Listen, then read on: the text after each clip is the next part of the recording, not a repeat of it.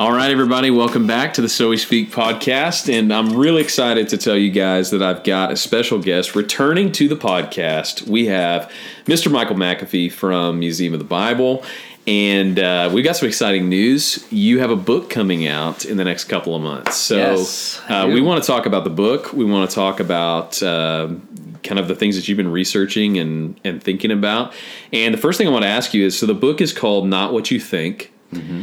And where did this come from?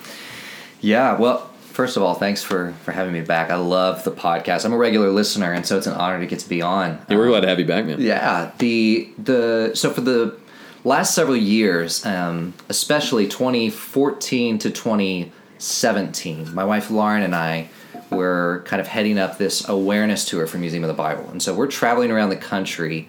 I literally mean, I think I counted at one point it was 44 states, that we're just going to trying to tell people about this museum that's opening that's dedicated to the Bible. And it's an odd thing because you have this ancient book in this modern world that we are reintroducing. And so as we're talking and sharing about our passion for the Bible and our passion for the museum, we had a lot of conversations with fellow millennials and Gen Z and young adults in general that had questions or concerns about the Bible, and a whole lot of conversation as well with their parents or pastors.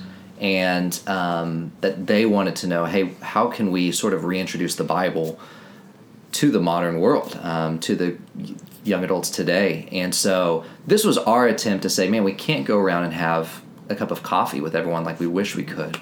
And so we at least wanted to try and capture what are the obstacles that people have today as they come to the Bible, and is there a way for us as fellow young adults to make an appeal to say, hey, we understand and are sympathetic to the obstacles and hurdles that you have for the Bible, but we still find that it's worth engaging with, that it's worth reading, and here are some things at least to think about and consider why the Bible might be not what you think it is, why you might bring kind of preloaded these false perceptions of what the Bible is, or this baggage of ways that you've been wronged by people to the text. And if we can set those aside and look at the Bible anew, you might be surprised to find that the things you've been searching for are actually located within this book. I love that framework because one of the things that has been really interesting over the last year or so, and on the last podcast episode that you and I had, we talked about, what is the state of the Bible? Mm-hmm. And one of the things I think the statistics kind of bear out,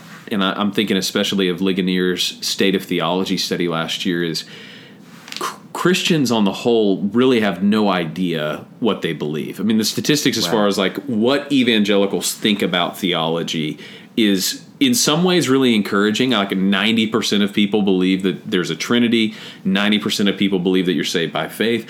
But 55 or so percent of people think that Jesus was the first created being. Right. I mean, so you look at that and you're just like, okay, there's just not a cohesive awareness of what Christians believe. Mm-hmm. The other thing that I think has been really encouraging, though, in the statistics is people are more open to faith, to spirituality, to finding more than just what they've experienced so far, especially among the young adult population of people. That, one of the stats we looked up when I was running a college ministry was 80% of people would come to church if they were invited.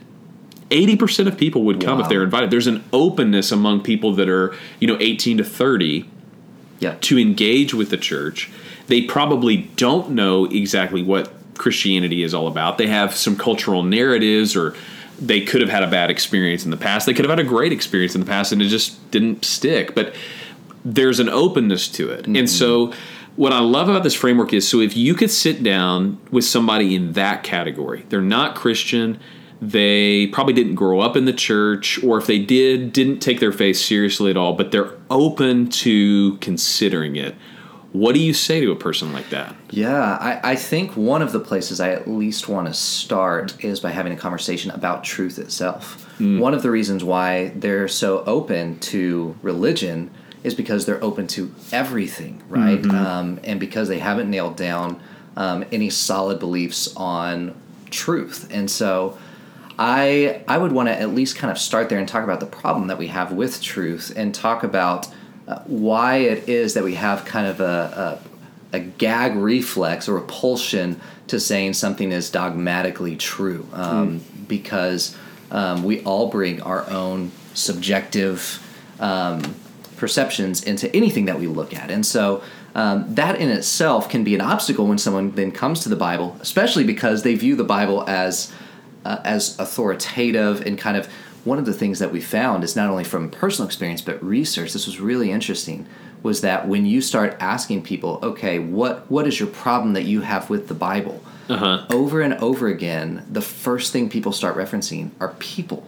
People and experiences that they've had, or a person that they know that claims to be an authority on the Bible. And you try and just point it back to, no, okay, that's fine. I just want to know about your problem with the text.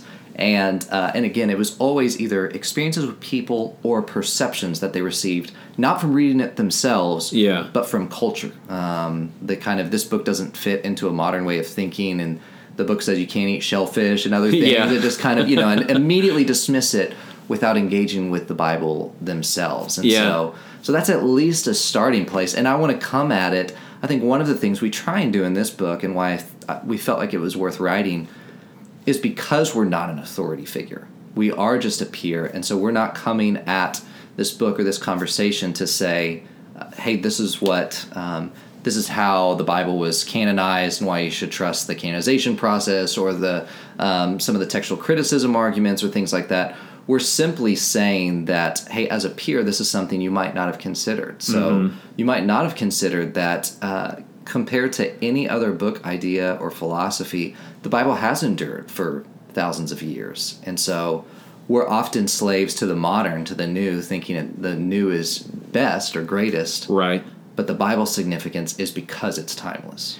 Yeah, there's a grasp for authority even in the midst of a culture that doesn't like authority. Like if you look at the way that people behave, I especially see this in my age group of people that I know, that I went to college with, that I've worked around in young adult groups and that kind of thing. You want something authoritative. Right. But you want to find it. Mm-hmm. You don't want it to be imposed on you. You don't want anybody to tell you what is true for everybody, because we live in this age of expressivism, so that your identity is mainly constructed by the way that you express yourself. Right. And the worst thing for expressivism is a one-size-fits-all authoritative standard that's 3,000 years old. Like that, there's nothing worse than that. Exactly. But if you look at it, part of what I think is so appealing about things like identity politics or, cause-driven, they say the millennials are the most cause-driven generation that's ever existed. Probably until the next generation, they'll be more cause-driven than us. But the rise of causes, just being about something bigger than yourself. One of the reasons I think that is so appealing is it gives you that sense of having an identity that you can express, but it also gives you a sense of authority because other people are in this with you. Right. Other people are supporting that cause. Right. So if that's the place we find ourselves, is we don't like authority that's imposed, but we're desperately longing for this sense of belonging and the authority that comes with being a part of a movement or something like that, the Bible becomes a really viable option. Right. Yeah. And so I'd like to hear what you think some of the biggest hurdles are for somebody who's thinking about because we don't consciously think like, oh, I need a source of authority. How about I try the Bible? But for somebody that's just feeling a little bit lost, a little bit unsettled, they feel like they're not square on the ground. What are some of the obstacles you have to work through when it comes to faith, when it comes to Christianity, when it comes to the Bible? I think that there's several. I think that one point is, and you were you have your finger right on it, that we want to address in the book is that idea of groupthink, that it seems so second nature to young adults today, but having the ability and the access to go onto Yelp and to take as kind of authority, not what a official restaurant reviewer says is great or disgusting about a restaurant, but just to say, well, if the general populace likes this place and gives it 5 stars, it must be fantastic. And so we've ended up at trying to get Indian food at what ended up being a gas station, and clearly Yelp led us astray. But we even ordered it because it was like, well, there's these great Yelp reviews. It must be. There's so much solidarity. It's got to be good. Exactly. Yeah. And so kind of a blind trust to the populace must know what is right, what is best. And so I think that that's the challenge for something like the ancient scriptures is you do have this book that the perception is it's old and we've sort of progressed beyond it. And so trying to show that it does have this timeless wisdom, one thing we want to show is how it has impacted our society, so much so that we can't imagine, literally can't imagine our world without the Bible. One of the quotes we include in there is Theodore Roosevelt, who says that almost exactly. I'm paraphrasing here, but that it would be impossible to imagine our world without the Bible. So we look at briefly in a chapter on the impact of the Bible on human rights and the Bible's impact on us viewing human rights, that you look at even things like religious freedom, to have the freedom to believe or disbelieve as you see fit. That is a controversial, countercultural idea in governments that are established with countries that, if you look at other religions like Islamic nations or atheistic nations that don't allow any kind of freedom of religion. And so a lot of the freedoms and ideals are talked about in the Bible. And so that's what I want to at least start with is, hey, some of the things that you already believe are true are found in the scripture. You care about refugees. The Bible talks about that and has care for that. You care about the poor. Man, the Bible talks about the poor a ton. You care about all these things that you care about deep down in their most glorified or purified positions. The Bible cares about even the goodness of sexual relationships. Now, different than the world's perspective, but the Bible speaks well of sex. God invented it. And so I want to start that conversation by showing, hey, this book values and cares and even has like guidelines for experiencing and enjoying the life that you want the best way possible. And the things that it's saying as an authority that it's guarding you from are not because it's trying to squelch your fun, but actually because it wants to lead you into everlasting joy. Yeah. Well, that's a pretty amazing route to take. And it's insightful because what you're assuming there, if I'm hearing you right, is we as human beings have been wired a certain way, and we long for certain things. We have a drive for certain things. We have this kind of unrest until we find certain things. And one of the things that the Bible does is it tells us what those longings are actually pointing to. And so whereas the cause that you might be advocating, or the tribe that you feel like you belong to, they fulfill those desires to an extent for a certain amount of time, to a certain level. They satisfy, they placate those desires.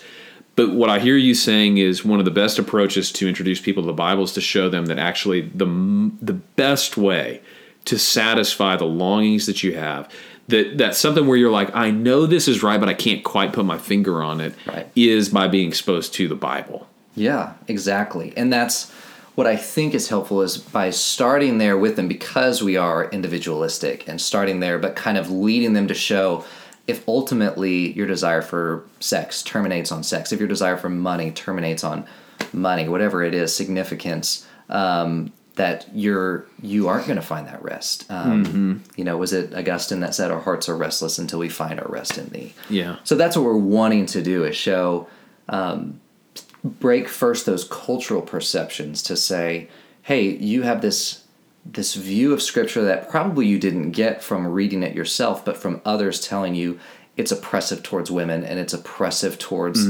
others. And if you actually read the Scripture, it is very honoring towards a lot of these people. And there's obvious, I don't want to make it sound like it's just simple. It was written in a different time, and there is interpretive helps that you need and things like that to understand the meaning. I'm not trying to say that it's simple or easy to read and that you can just pick it up and read it like you would Harry Potter. But what we do want to say is that you need to come to the text and accept the rules of the text the way that it's written. Accept what the Bible was intended to say. And so I can't read Harry Potter and judge Harry for using his magical powers to, stupefy Malfoy or whatever it is and say, like, well, that's immoral. Well, you have to enter the story and accept the terms of the story on itself, that I'm entering a story where magic is real, where wands can do spells, and where you can fly on a broom.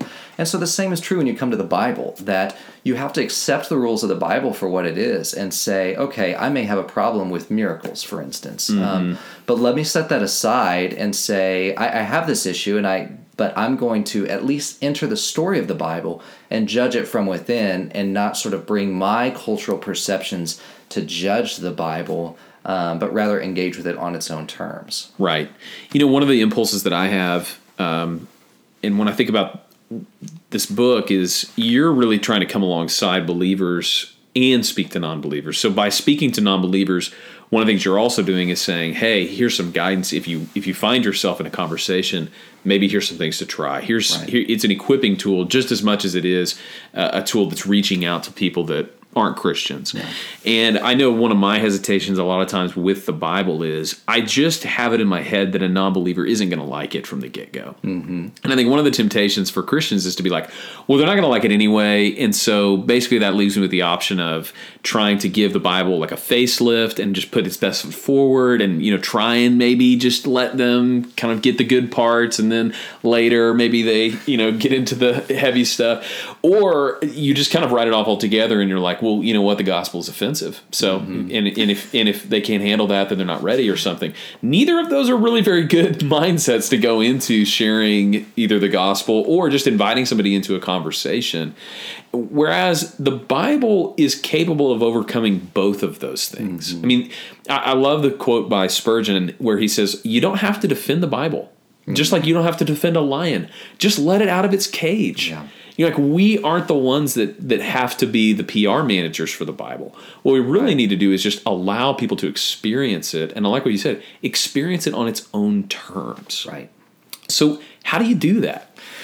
Well, that's a lot of it, I think, and a lot of what we try and do in the book, and what I'd encourage any believer in the conversation is just to help people recognize where their perceptions of the Bible are coming from. And so that's a lot of this work, was just trying to help people understand why they think the way they think about the Bible currently, so that they can identify their preconceived notions and sort of begin to set those aside and come to the text fresh. Because, that's what I found. I found this was when I was at OU. I was in a fraternity, not the Christian fraternity, very secular fraternity, and it was awesome. And I had a lot of conversations with guys, some of whom would grow up in the church and some of whom never went to church. And when I would kind of bring about this line of argumentation of what would it look like if you read the Bible and set aside everything you ever knew about it and read it fresh just for yourself.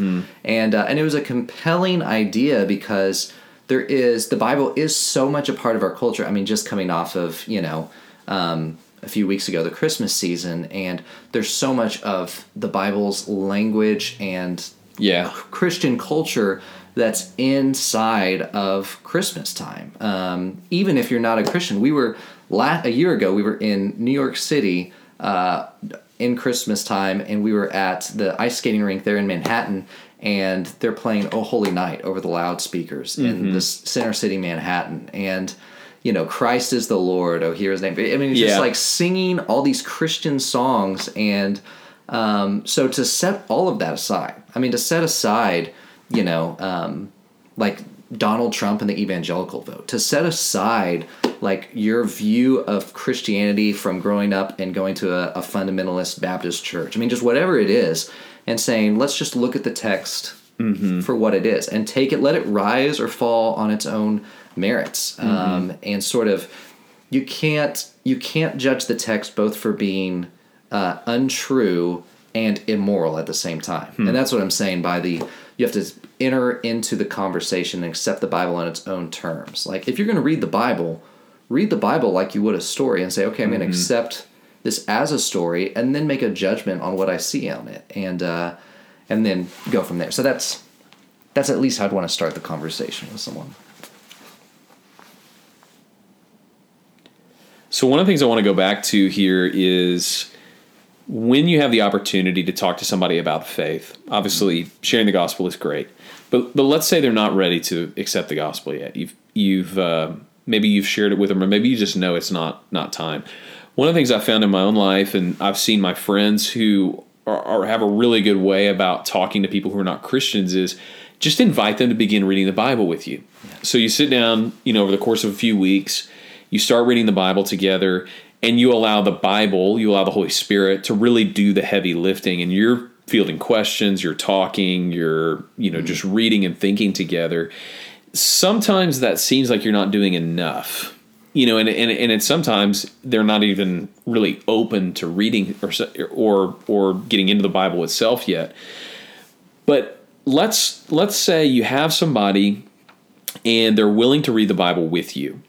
I would consider that kind of pre-discipleship, because they're not Christians yet, so it's really not discipleship, but they're willing to engage with you and talk about things. I can think back to a lot of really good relationships and several people that came to know the Lord just from sitting down and reading together. What's your experience with that? What advice would you give to somebody who maybe has a coworker, family member, and they're willing to do that, even if they're not willing to become a Christian yet? That's amazing. I think, first of all, what you said is really important, and one of the maybe a different goal that I would have than maybe some, which is, or at least I would have a different goal than I would used to have if I was having that conversation, which is if I'm talking to someone that is far from faith, far from God, if I can just get them to reading the scripture, like you said with that Spurgeon quote, I feel like, okay, I haven't taken them into the end zone, but I've moved them 5 yards down the field, and just kind of take that as a win rather than to feel like I got to throw a Hail Mary every time to try and score and that's it. I think it's a win if we can do that pre-evangelism work.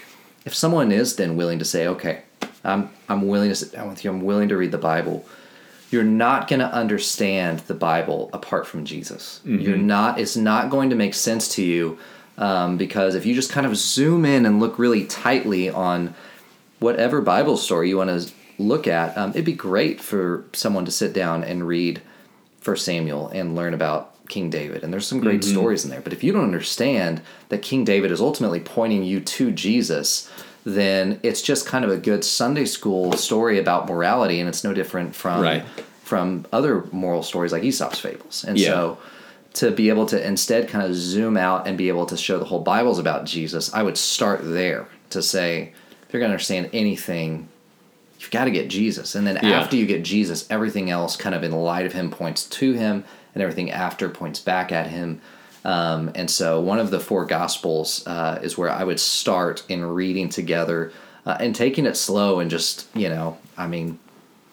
what you've probably done 100 times of sitting down with someone and saying, hey, just write down your thoughts as you're reading through it, and then let's get together and discuss some of your questions and things like that. But that to me is the best place to start, because the way that I understand the Bible is that everything Jesus himself claims, that you search the scriptures because you think that in them you have life, but it's the scriptures that point to me. That on the road to Emmaus, he's constantly showing that the Bible, the Old Testament or Hebrew Bible, is pointing towards him, and then obviously the rest of the New Testament is pointing back at him, talking about in light of his resurrection.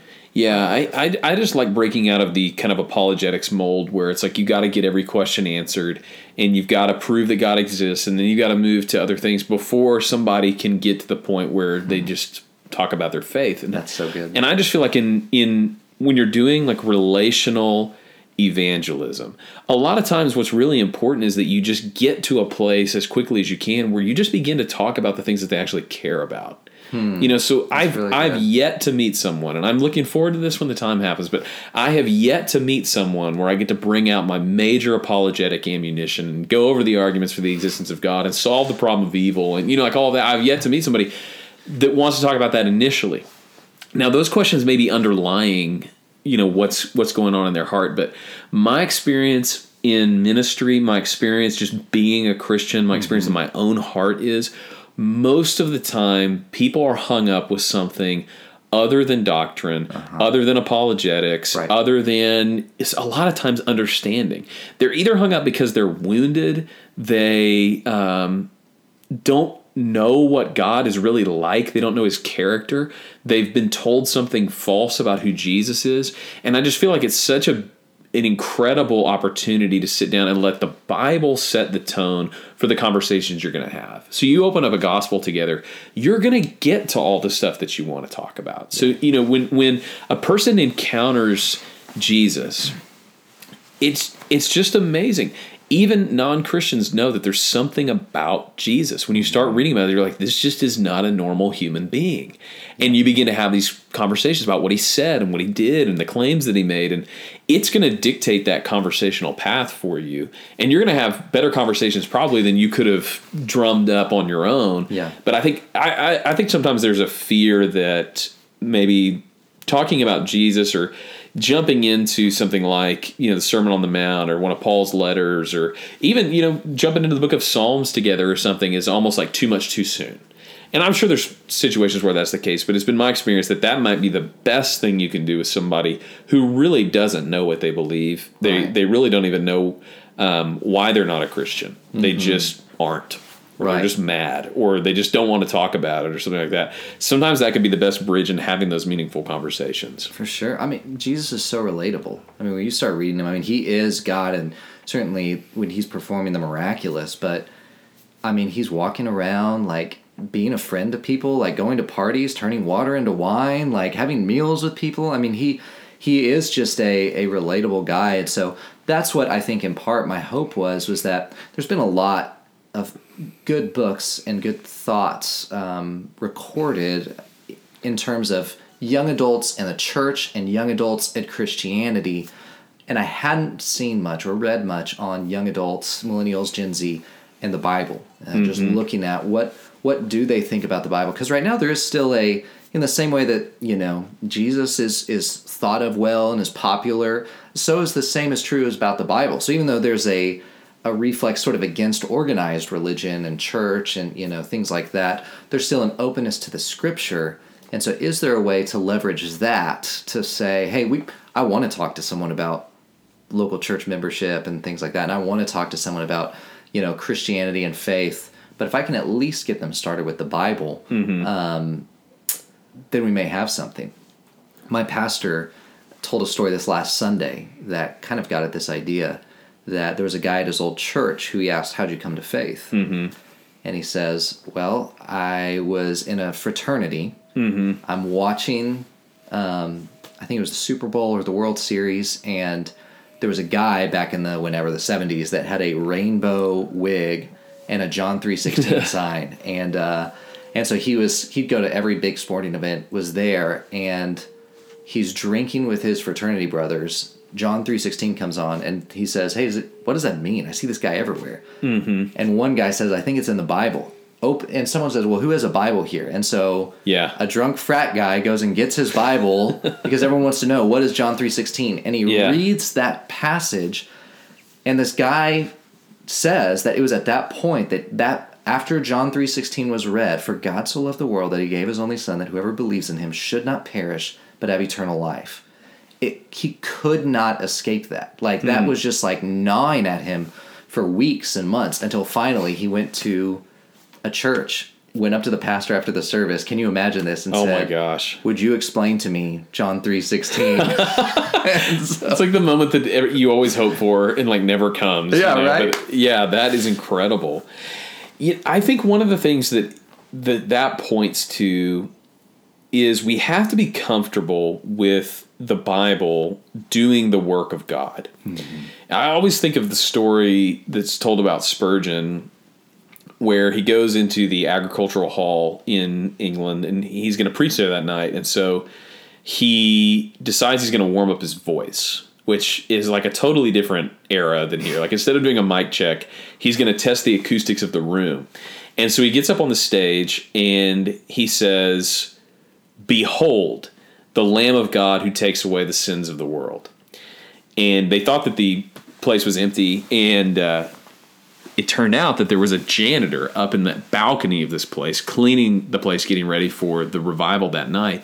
And the guy hears it, and he comes down and he asks Spurgeon, he says, "What is it that you're talking about?" He's like, how can I be saved? And you're like, surely that has to be made up. You're like, there's no way. No, people don't do that. Like that's just not what happened. But it happened. I think of it. I mean, there's another time where his sermons were printed, and they would be reused on things like meat and that kind of thing. And there was this lady who bought a stick of butter, and it was wrapped in newspaper, and the newspaper happened to be a clip of part of one of Spurgeon's sermons, and she read it, and that enough was sufficient to convict her, and then she became a Christian.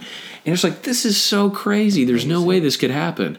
But the Bible is pretty clear. It's the voice of God and the Holy Spirit that lead people to faith. And so the quicker that we can introduce them to that, the better.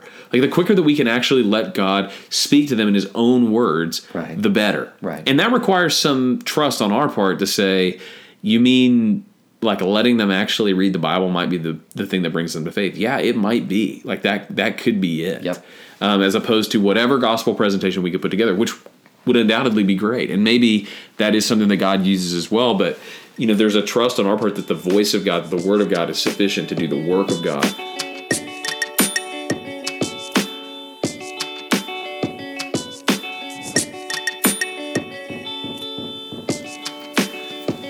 So the first thing I think of when we talk about, writing a book is that, like, writing a book is a huge deal, first of all. I mean, I've never written a book. I know a lot of people that think they could write a book, and there's a lot of people that start writing books. In fact, I read this joke one time. It's like, most young Christian guys and girls like have 40,000 words stored somewhere to bounce into action when the book contract comes. But it's like very few people actually make it happen. And talk to me a little bit about like what was the process like of writing a book? I mean, you actually did it. What was it like to write it? Yeah. So first of all, obviously the first thing is, do we have a unique concept, a unique contribution that's not being had? And so that was the idea of millennials and Gen Z, kind of young adults, engaging with the Bible specifically, and not just Christianity or the church or whatever. So then my wife Lauren and I obviously no one writes a book on their own. And so there was a ton that we were kind of leaning on, both from pastors and writers and others that we had looked at, a lot of research that we had been just inundated with. And then our friend Drew Griffin, who is our pastor in New York City, that we had been wrestling together with a lot of these concepts of millennials and the Bible as he's church planning among 20 and 30 somethings there in Center City, Manhattan on the Upper East Side. And so as we began wrestling with those things together, that was, we had the opportunity to write. And so that kind of team effort of writing was crucial because, number one, we're all kind of sharing the load together. And two, for me, I'm an external processor, so that was crucial too. And as I'm thinking through things, to be able to bounce it off other people. And so, and not just them, but, others as well. Like I'm asking you about how to engage and read the Bible and things like that. So yeah, it's a total team effort. That's not just a romanticized vision of you sitting down and writing it all in one sitting at your laptop, right? Well, that's what people think about is like you are the starving artist who all you have is you and your computer, but it's like life doesn't stop when you're writing a book. I mean, you're working, you're trying to find time to do it. And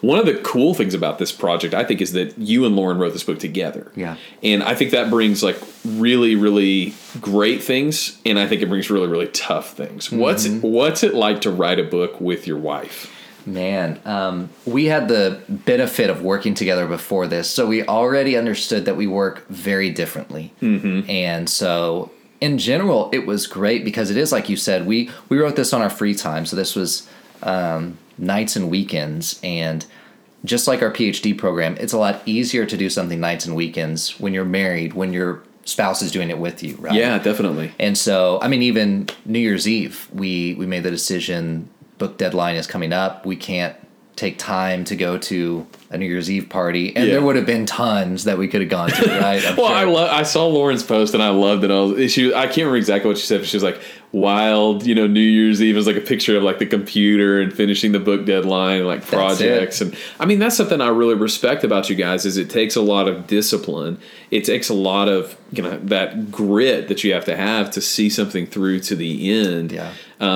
And especially when you're bringing different styles, different voices. I mean, the two of you are going about it differently. What was that like? Yeah, absolutely. Well, so in the same way that if she was here with me and we were giving the interview, we sound different, not only in our voices and pitch, but word choice and things like that, pace. The same is true in our writing, that we sound different or we read different when we're writing. And so throughout the book, you see that. You'll see us kind of say, I, Michael, and give a story or a thought or whatever at times.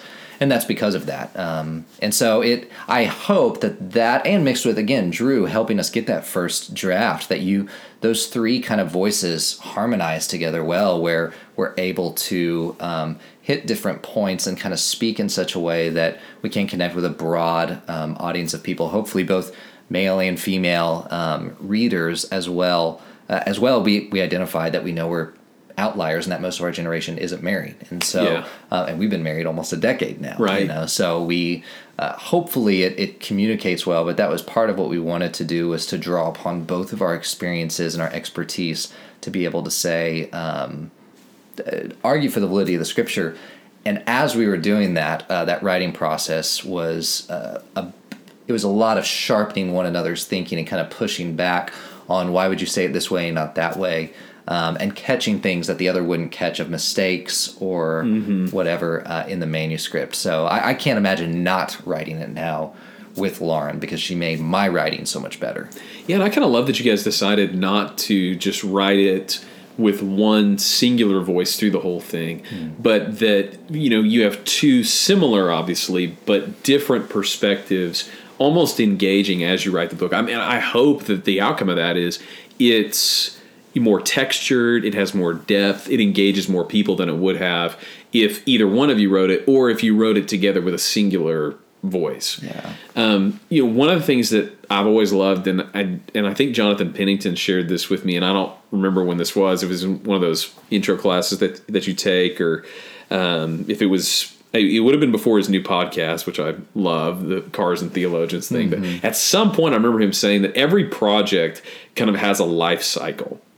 And the life cycle is, you start out and you have this great idea and you're like, this is awesome, I am awesome, this is so much fun, and you get into it a little ways and the newness wears off and you're like, I don't know about this, and this is harder than I thought it was. And at some point you turn the corner and you kind of start going downhill to this is horrible, this is awful. And then he's like, the last stage is you pivot, and instead of saying this is awful, you start thinking, I am awful. I am not sufficient for this. I can't do this. It's like, that's when you've entered kind of like the dark night of every project. And I feel like whether it's writing a book or like changing a tire or, like fitness goals, like whatever it is, all projects kind of have a life cycle like that. And then you finally begin to come out of that and you have this sense of accomplishment. But in the middle for a while, when you're too far in to quit and save face, and you're not close enough to the end to feel like you're rounding the last corner towards the finish line, give me like the high and the low of the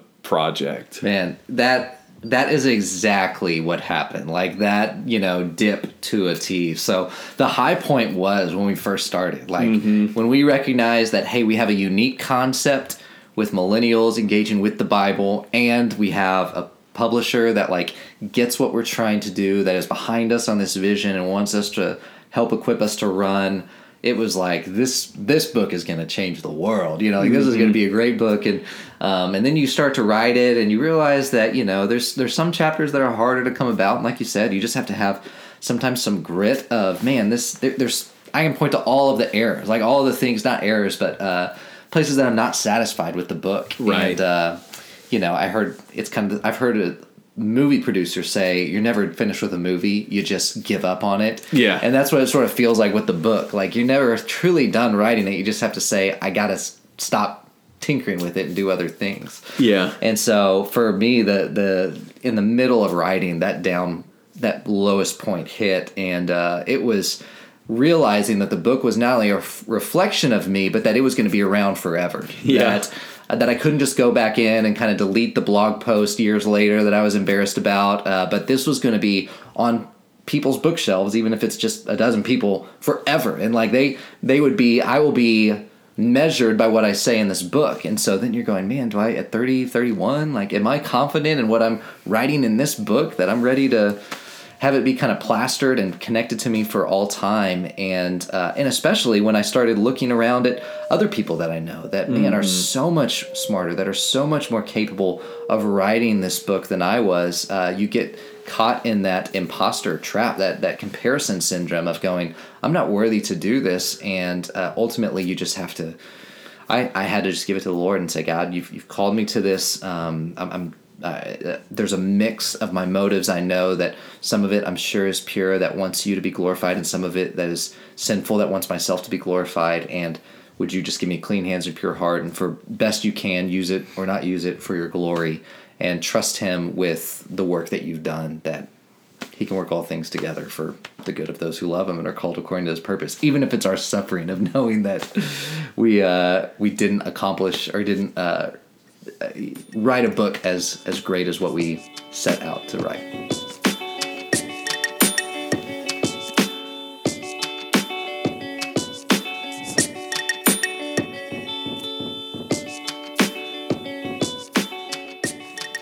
So as you are wrapping up this project, and this thing's going to come out in a few months, what are the big takeaways that you've had personally, or that you kind of want people to have with the book?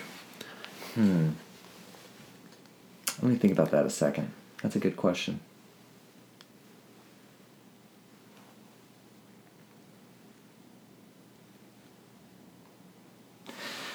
I think there are several takeaways I want. I mean, first of all, like I mentioned, the biggest takeaway for me is that this book is about Jesus. I mean, that chiefly that if nothing else was taken away from the book or from my ministry, I would want people to see and savor Jesus Christ as the great aim of the book. And then secondly, and really, I think I've mentioned this, I think Lauren and I write this in the book, that our goal is that this book would inspire you to read the book. And that ultimately, I hope that this creates an appetite for reading the Bible to a generation that maybe has interest in the Bible, that it sort of has a certain mystique, but sort of a hesitancy of how much is this worth my time, because it is difficult to read.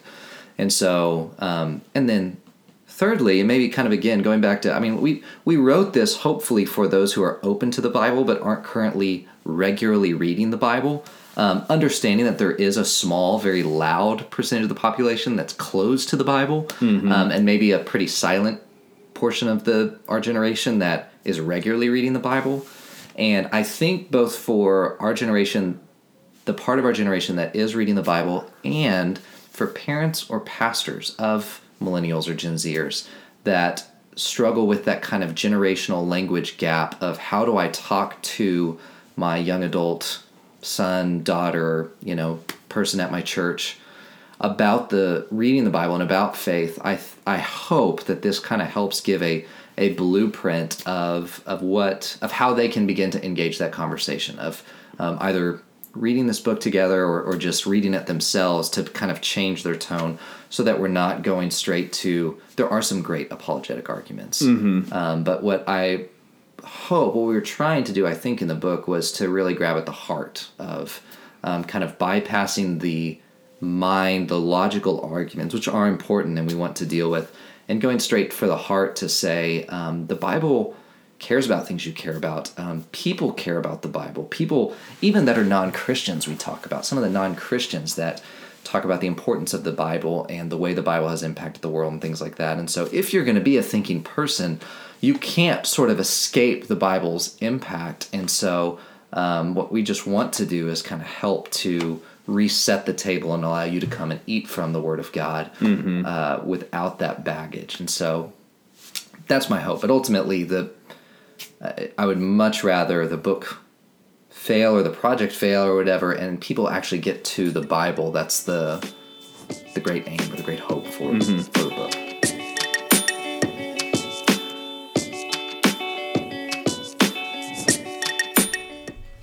Thanks for listening to the So We Speak podcast. If you like what you hear, go ahead and leave a comment, leave a review, email us, tell us what you like about it, tell us what you'd improve about it. Thanks to all you guys who are listening, and we'll see you next week on the So We Speak podcast.